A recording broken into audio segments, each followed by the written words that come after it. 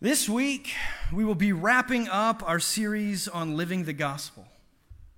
Now, we didn't hit the Gospel of John verse by verse, and there are plenty of fantastic texts and stories that we skipped over. And if you'd like to go back and read those, I would encourage you to do that. But today we wrap up with the final passage of the book. At this point in the story, Jesus has visited the disciples after his resurrection. Thomas has had the experience of touching the marks left on Jesus' hands and side. Jesus has even sent them, as Pastor Augie talked about last week, when he said, "As my Father has sent me, so I am sending you." The thing is, they don't really go anywhere. I mean, I love the disciples. They are such an encouragement to me. The Son of God himself tells them that he is sending them, and they go, "Yeah, we don't really know what that means. So we're just going to chill. We're just going to go back to doing what we know how to do." And that's what they do. They go back to fishing. And that's encouraging to me because there are times that I have no idea what I'm supposed to do next. Looking back and realizing how God was moving and working in my life and the calling that he put on my heart, I feel pretty silly for not having known what to do next. But hey, God had mercy and grace on the disciples and their indecision. And so I'm thankful that he has mercy and grace on us in our confusion and indecision. That's just a little pre-sermon for you. That's not the heart of what we're talking about today. But knowing where the disciples were helps us get a better picture of what is going on in our text this morning. The disciples have gone back to their life as fishermen. They're doing their thing. Now, fishing back then was quite a bit different than like commercial fishing now. We have boats with motors and depth sounders and all this stuff. They had sails and tricks of the trade and oars. And one big difference is that now we have special webbing so that it's harder to see that webbing, it's harder to see the nets under the water. So we can fish during the day. But back then, they just had ropes. So most of the work was done at night, harder for the fish to see rope nets in the dark, right? Well, the disciples had spent all night fishing, and they had caught nothing. And as dawn is breaking and they are beginning their preparations to be done for the night, on the shore of the lake, they see a figure in white. And this figure calls out to them, "Friends, did you catch any fish?" "Not a one," they answer. "Cast your nets on the right side of the boat," comes the reply. That's my right, your right, I guess would be over here. "On the right side of the boat," comes the reply. The seasoned fishermen look at each other. I can imagine a shrug or two takes place. They know what they're doing. Like, this is their job. They're professionals. Throwing the net over the other side of the boat really shouldn't make any difference. Plus, dawn has broken. It's light out. The fish will see the nets. This probably isn't going to work, but curiosity takes over. What'll happen if they do it? They'll give it a shot. And they throw the net over the side, and it loads up. They caught so many fish, they didn't have the strength to bring the haul into the boat. Then John looks to Peter and says, "It's the Lord." And at this realization, Peter wraps his outer cloak around himself and jumps into the water to swim to Jesus.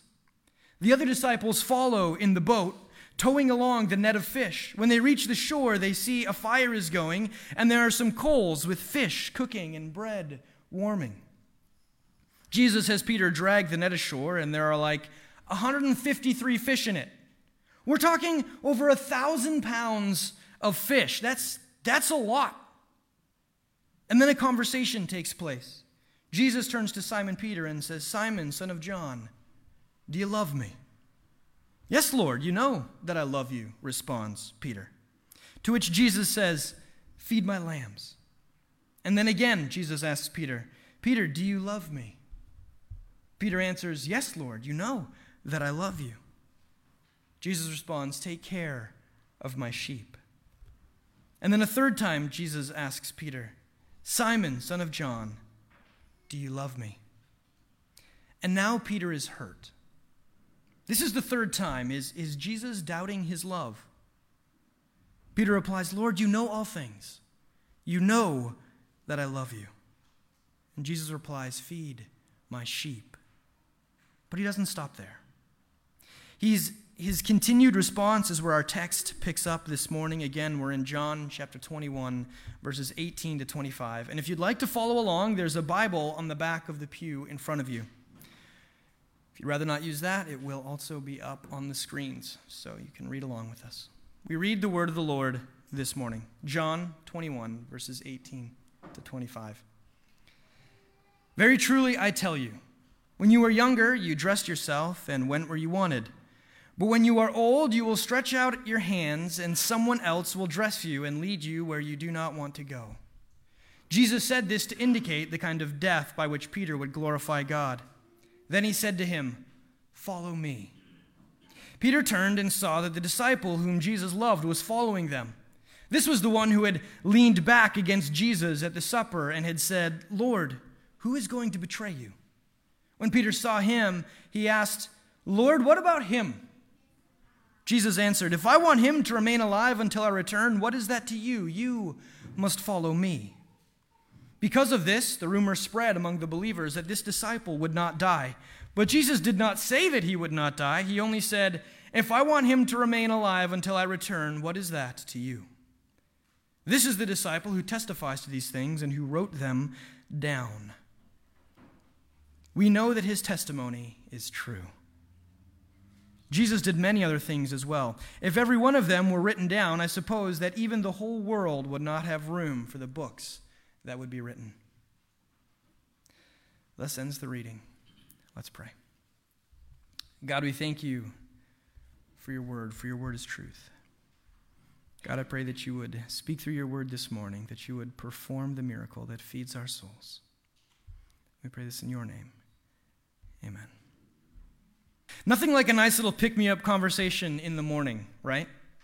After a long night's fruitless work, Peter realizes his friend, teacher, his leader, his Lord has come, and he rushes to meet him. He jumps into the water to swim to where Jesus is on the shore. It's not exactly the talk with Jesus that Peter had been expecting, and definitely not the one that he had been hoping for. History tells us that Peter died through crucifixion, upside down. At the time, Peter wasn't thrilled to get this information. We see that later on in these verses. He most likely didn't know exactly what kind of death he was going to experience, but he was told right here that it wasn't going to be something he desired. It wasn't going to be fun. It wasn't going to be pretty. It'd be something that brought glory to God, which is good, but I would imagine that didn't bring a ton of comfort to Peter in the moment. It was probably pretty hard for him to realize that, to grasp that at that particular point in time, which is totally understandable, right? Really, Jesus? Peter's thinking. This is the third time I've seen you since you died and rose again, and this is what you have to tell me. What looked to be the start of a promising morning is turning out to be a rough one for old Peter. And then Jesus continues by asking Peter, "Do you love me?" At first, Peter's confused by the question. He feels that the answer is pretty obvious. But as Jesus asks the question the third time, the realization sinks in. Jesus knows about Peter's denial. I mean, that night at dinner, Jesus had said that before the rooster crowed, Peter would deny knowing or being involved with Jesus 3 times. And Peter had done exactly that. But no one had been around.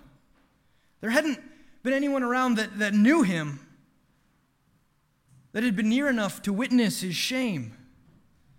But of course, Jesus knew. Of course he did. And now here he is in his own subtle way, letting Peter know that he knows. 3 I love yous to cover the 3 times he said, "I do not know this man." As Peter is reeling from Jesus' words, his teacher, his friend, his Lord, asks him to go for a walk. "Come follow me," says Jesus. And we pick up with that text in 20 to 21, where we read, Peter turned and saw that the disciple whom Jesus loved was following them. This was the one who had leaned back against Jesus at the supper and had said, "Lord, who is going to betray you?" When Peter saw him, he asked, "Lord, what about him?" Now, I could be wrong, but it seems like there's a bit of a strange relationship between Peter and John in the Bible. And that tension is emphasized here in our text this morning. John consistently refers to himself as the disciple whom Jesus loved, which, I would hazard a guess, doesn't exactly sit well with the old firebrand Peter. There's a story of James and John petitioning Jesus to sit at the right and left hands of Jesus in heaven, signifying their importance. And that definitely did not sit well with the other disciples. Added to that, in the Easter story, John feels the need to point out that he ran faster than Peter to the tomb, but that it was Peter who was the first to enter the unclean place. In Peter's account in Luke, John isn't even mentioned at all. Now, I'm not saying that these two hated each other, but I think that there's enough left said and unsaid to imply a bit of a rivalry, some tangible tension between the two. And I think that gives us some insight into Peter's reaction to the words of Jesus in our text this morning. For when Peter and Jesus go on to their walk to talk, John follows them. Now, Peter had received some disturbing news, right? And he looks over his shoulder and sees this man that he mostly loves, but he doesn't necessarily like right now, walking behind them. And he asks Jesus the question, Lord, what about him? What about him? How easy it is to relate to Peter. For in our distress, in times of trouble and conviction, we don't always apply the law appropriately, do we? The law is a gift to us. The law that God has passed down, the expectations that God have of his people, these are gifts to us. But it is also a struggle, isn't it? The law convicts and condemns. We come to church and are taught that through Christ we are free from judgment under the law. And I stand up here and proclaim to you that if you have faith in Jesus Christ as your Savior, the law has no authority over your salvation. For Jesus Christ has fulfilled the law through his death and resurrection. And yet, even though we have freedom from it, there is still a part of us, there's a part of me, which loves and clings to the conviction and condemnation of the law. There's a part of us that craves the law, for in our sinfulness, we apply the law improperly. It becomes our own personal old nature utility tool. Sometimes it's a measuring stick so that we can see how close or far someone came to succeeding. Sometimes it's a beating stick that we use to remind someone of how imperfect he or she really is. And sometimes it's a pointer used to deflect attention from us to someone else. And that's what Peter is doing here. Being tired of feeling like the punching bag, having his denial of Jesus thrown in his face, being told he's going to experience a painful death, he looks to lash out, to bring somebody else down. John is right there. Tell me, Jesus, what horrible things are in store for that guy? I don't want to dwell on my misfortune, but I would be happy to hear about his. When it comes to the law, we love to apply it to the lives of others, don't we? While it may appear that our focus is on someone else, when we allow our old nature to think this way, to act this way, our focus is truly on ourselves. We're trying to deflect away from the sin that we see, that we recognize, that we know in our own lives, and focus on the sin we desire to see in someone else's. Again, we're trying to deflect away from the sin we see in our own lives and focus on the sin that we desire to see in someone else's. But someone might say, the Bible tells us to confront our brothers and sisters in their sins, which is true. We see one example of this in Galatians chapter 6, verse 1, where we read, "Brothers, if anyone is caught in any transgression, you who are spiritual should restore him in a spirit of gentleness. Keep watch on yourself, lest you too be tempted." This isn't saying rebuke them haughtily or make sure they know how short or how far they have fallen. It says to restore with gentleness. Each of the verses dealing with confrontation of sin instruct that grace and gentleness be the foundation of our communication. It is out of care for the brother or sister and their relationship with the Father that we are to say anything at all. Are we very good at that? How are we doing with that? Is our desire to confront someone in their sin more about what they are doing wrong than their relationship with God and how their sin is affecting that?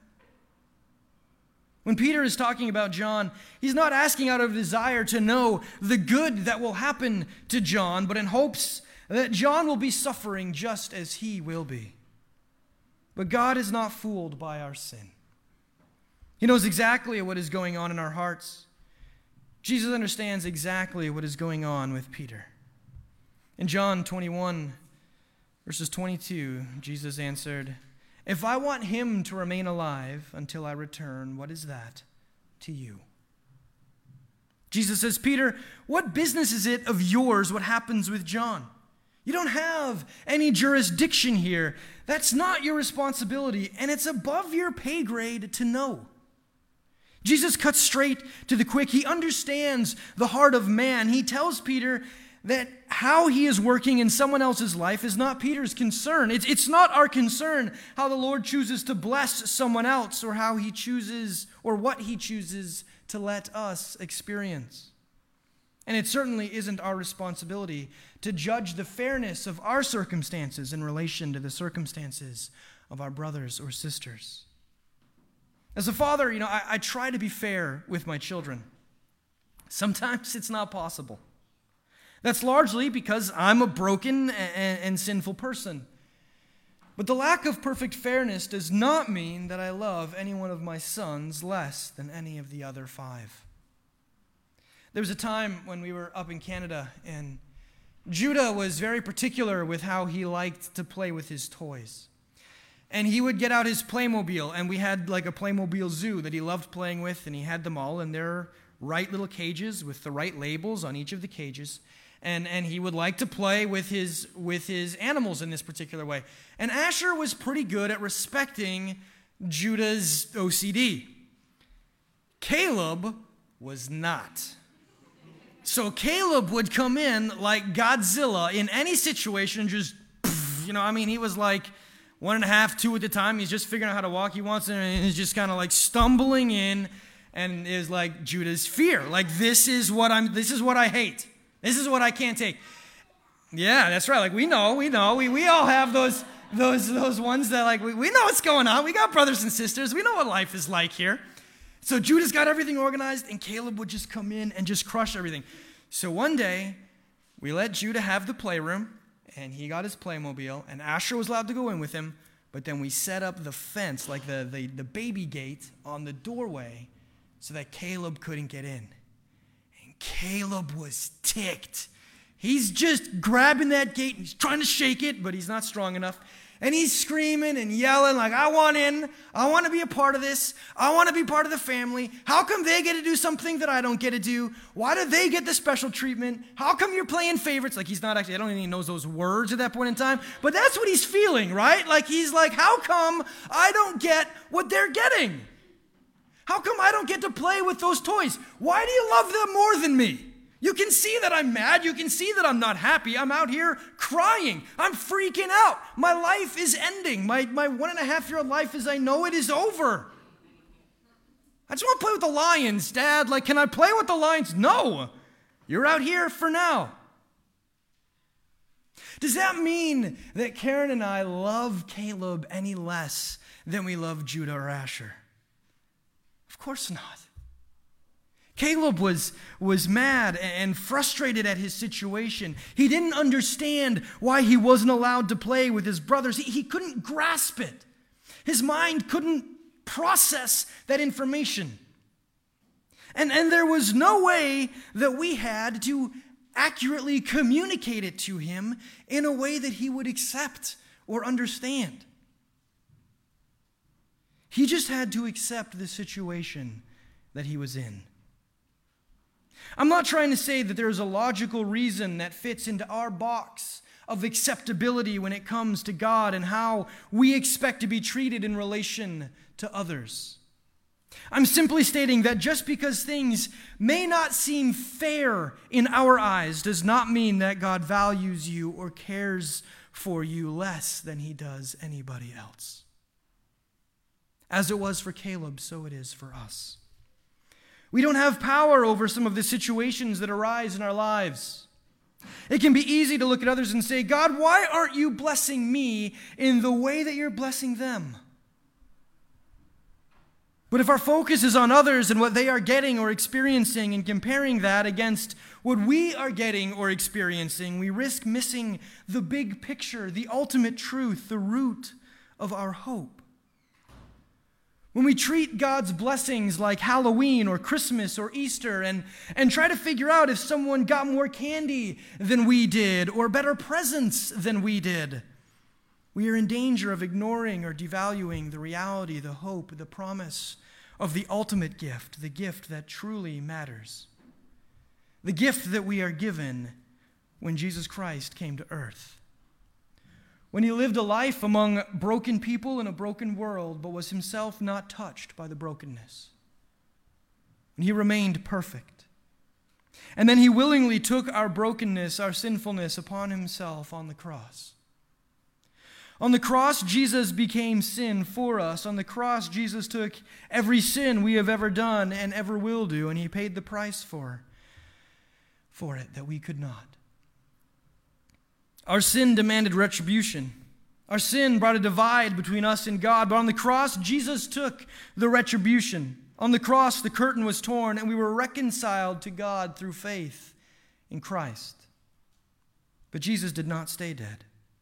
For 3 days later, he rose from the grave, defeating sin and death. And when we believe in him, when we rest in the faith that he has given us, the dirty rags of our sins are taken from us, and we are clothed in the righteousness of Christ. This is the gift that truly matters. This is the gift that God desires to give to all, no matter the circumstances of life. The gift that is given through faith. This is the gift that is eternal. What we are given here on earth will fade and pass away. Let us remember and cling to the promises, to the hope that will last forever. And as we rest in that hope, let us look at how Jesus follows up his statement to Peter. If I want him to remain alive until I return, what is that to you? You must follow me. And here we get to a pretty important part. Jesus is telling Peter that that Peter is not the important one in this situation.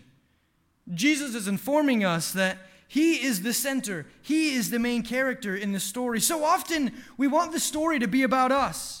And we live in a world that encourages and enforces this idea, but in actuality, the story is really, truly about Jesus. What happens to us is ultimately inconsequential. The only reason we are important is because we are important to God. And we are so important to him. He loves you so much that he sent his son to die for you. We just spent a while talking about the law and its improper use. What is the proper use of the law? For all the bad that comes from improper use of the law, if applied properly, it does have glorious purpose. The law tells us how to live. It tells us how the God that loves and created us desires us to live. It's good things. The law is beneficial for us. It's good, meaningful instruction. It's a blessing. But we aren't able to live up to it perfectly. We keep falling short of its demands, and so the law ends up pointing out our shortcomings and spells out clearly, you are not good enough. The law is a blade that cuts through the lies we tell ourselves and others. It cuts through the lies that adorn the facades of perfection we desperately attempt to display. It cuts through the shell we hide in and the barriers we have constructed so that those who witness our lives will think we're doing all right or even great and not see the pain, the hurt, and the sin we so desperately want to conceal from ourselves, from others, and from God. The law serves the glorious purpose of pointing us to the cross. 1 John 1:7, but if we walk in the light as he is in the light, we have fellowship with one another, and the blood of Jesus, his Son, purifies us from all sin. Walking in the light is living the gospel. It's recognizing that we need Jesus, recognizing that we cannot save ourselves. It's resting in Christ's work on the cross. Walking in the light is recognizing that our works, great as they may seem to be in the eyes of man, are nothing but dirty rags before the throne of the living God. Through this recognition, we have the promise that the blood of Jesus Christ purifies us from all of our sins. And what a promise. We're to recognize that Jesus Christ is the center, and when we have Christ, we have everything. Focusing on Christ and the fellowship we have with Him because of what He did for us causes the selfish desires for fairness to leave. It causes the improper use of the law to fade away because we realize that this isn't about anyone else. This is about us. It's about Jesus and what He has done for us. Earthly comparisons fade away when we are living the gospel. Church, I hope that we are encouraged this morning. Encouraged by what Christ has done for you and what He will do through you. We are not perfect. Peter was not perfect. We outlined that fairly clearly today.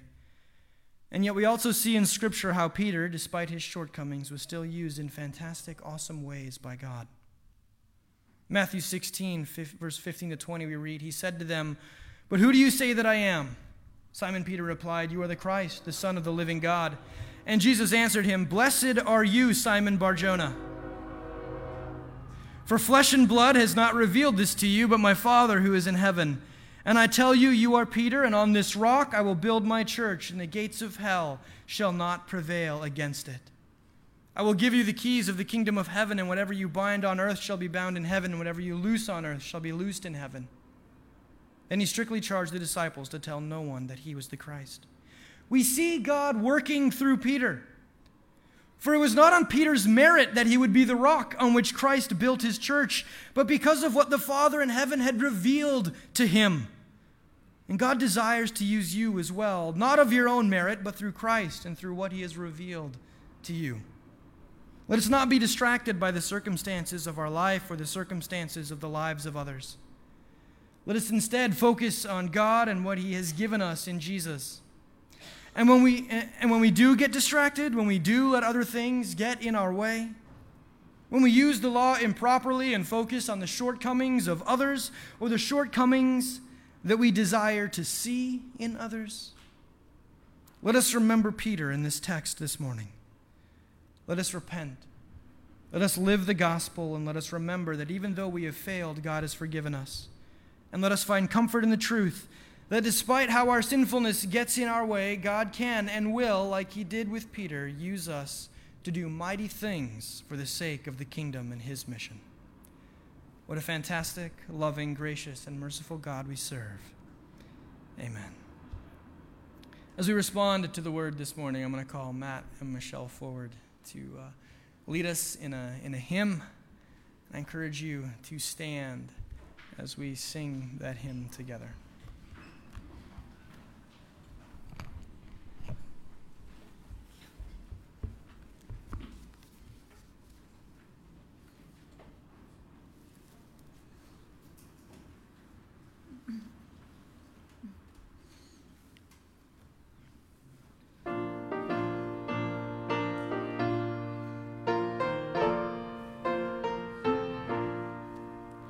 Rock of ages, cleft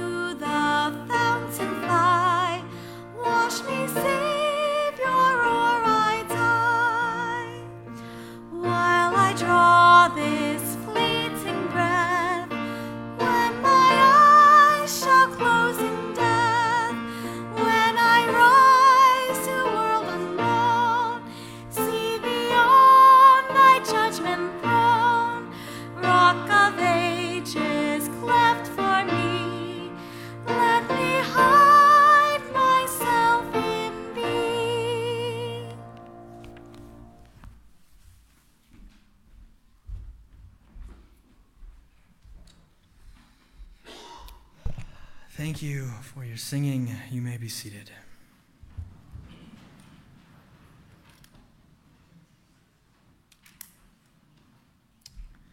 As we transition into our communion service, John, could you go let the ladies in the different rooms know that we're moving into this, and so they can bring the kids in at any point?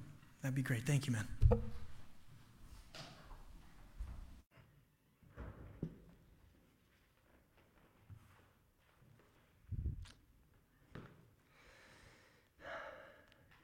I love the Lord's Supper.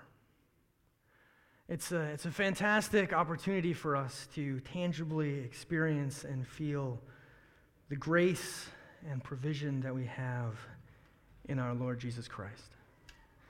The blessing that we receive, the gifts that we receive from the supper. It's just wonderful.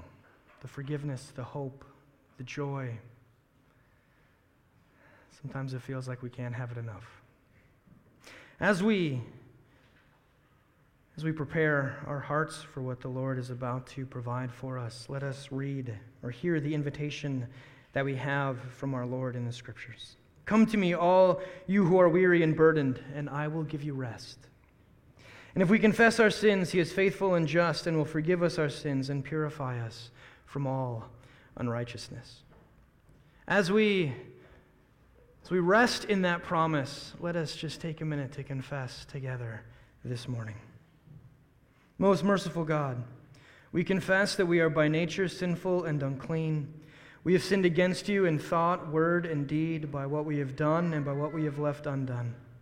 We have not loved you with our whole heart. We have not loved our neighbors as ourselves.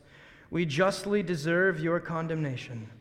For the sake of your Son, Jesus Christ, have mercy on us, forgive us, renew us, and, well, I got lost reading. That's terrible. But it is what it is.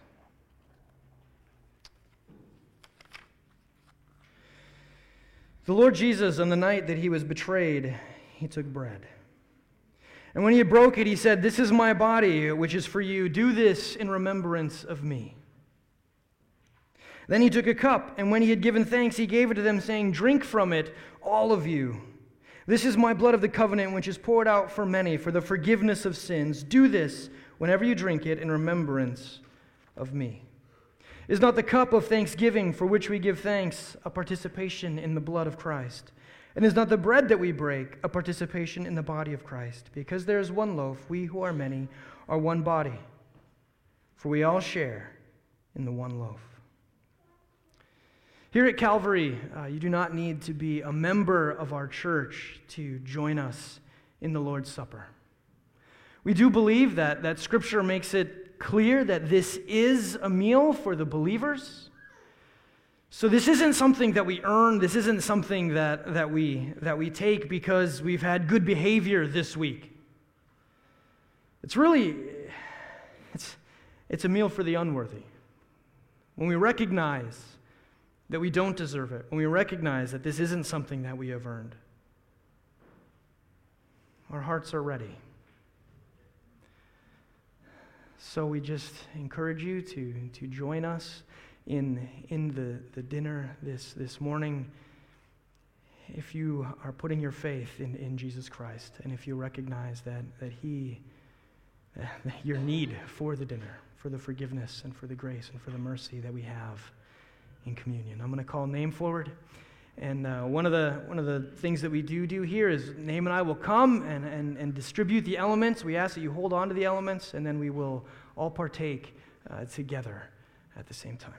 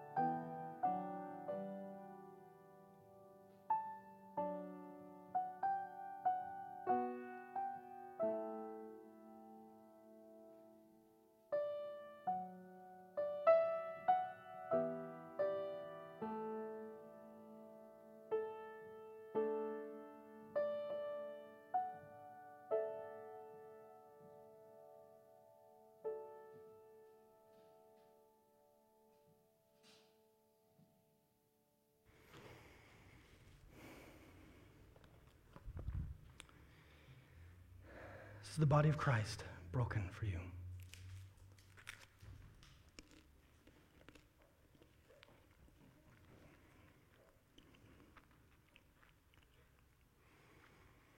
This is the blood of Christ shed for you.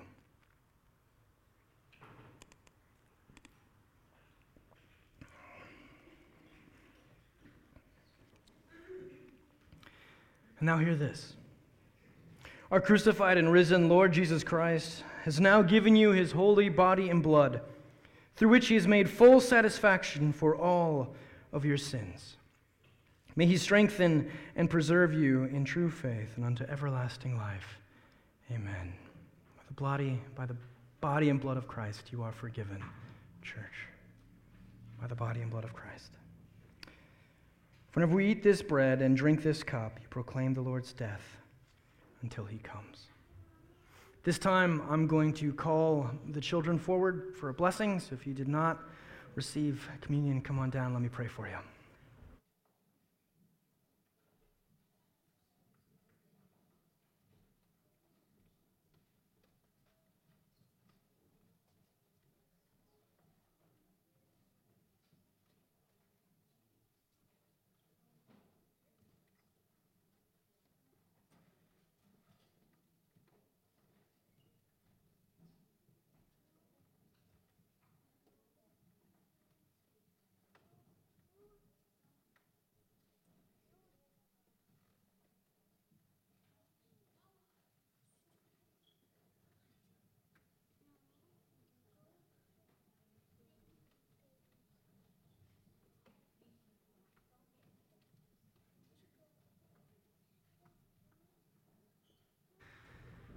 At this time, it is customary for our church, if there's something that you would like to praise the Lord for, something that we can celebrate how God has been working in your life, this is an opportunity to share that.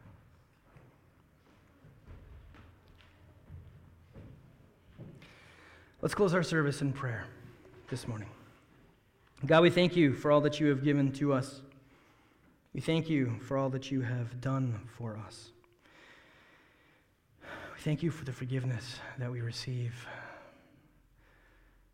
We thank you for the work of Christ on the cross. We thank you for how you gave us your body and blood and what that means for us. God, we pray that you would be with the conflicts in the world today. Lord, I pray that you'd be with the conflict over in Ukraine. I pray that you would fight against injustice, that you would uphold what is right, that you would strengthen and bring perseverance. God, I just pray that you give our leaders wisdom as there's so many things that are going on in the world, so many things that can divide us, so many things that are coming up, and I just pray that you'd give our leaders wisdom, whether they're leading our country or our communities, our states, our boards, our churches. I pray that you'd give them wisdom, and I pray that we would lean into the wisdom that you give, God. God, we pray against sickness. There's so many things that tear apart our bodies, and Lord, I pray that you would just continue to fight against COVID and the flus and the sicknesses that are going around, all of those that are fighting cancer and just all of the other issues. We pray particularly for Pastor Mark Tungseth, as he has gotten some good news with his cancer stuff, and we just continue to pray that he would continue to get good news. We just pray that you'd be with him and his family as he continues that fight. And God, we thank you for the mission that you have given us here at Calvary. We thank you for the church that you are continuing to grow and nurture here. And we just pray that this would be a place, a welcoming place for people, for the hurting, for those that are feeling well. We just thank you for the community and for the church that you are growing here, Father. We pray that you would just continue to do that. May you continue to open doors for ministry for us into the community, continue to build relationships for us amongst ourselves. We just continue to bring all this before you. We thank and praise you for all that you're doing, and we pray in the way that you taught us to pray. Our Father, who art in heaven, hallowed be thy name. Thy kingdom come, thy will be done, on earth as it is in heaven. And give us this day our daily bread, and forgive us our trespasses, as we forgive those who trespass against us. And lead us not into temptation, but deliver us from evil. For thine is the kingdom, and the power and the glory forever and ever. Amen. Let's stand as we receive the benediction today.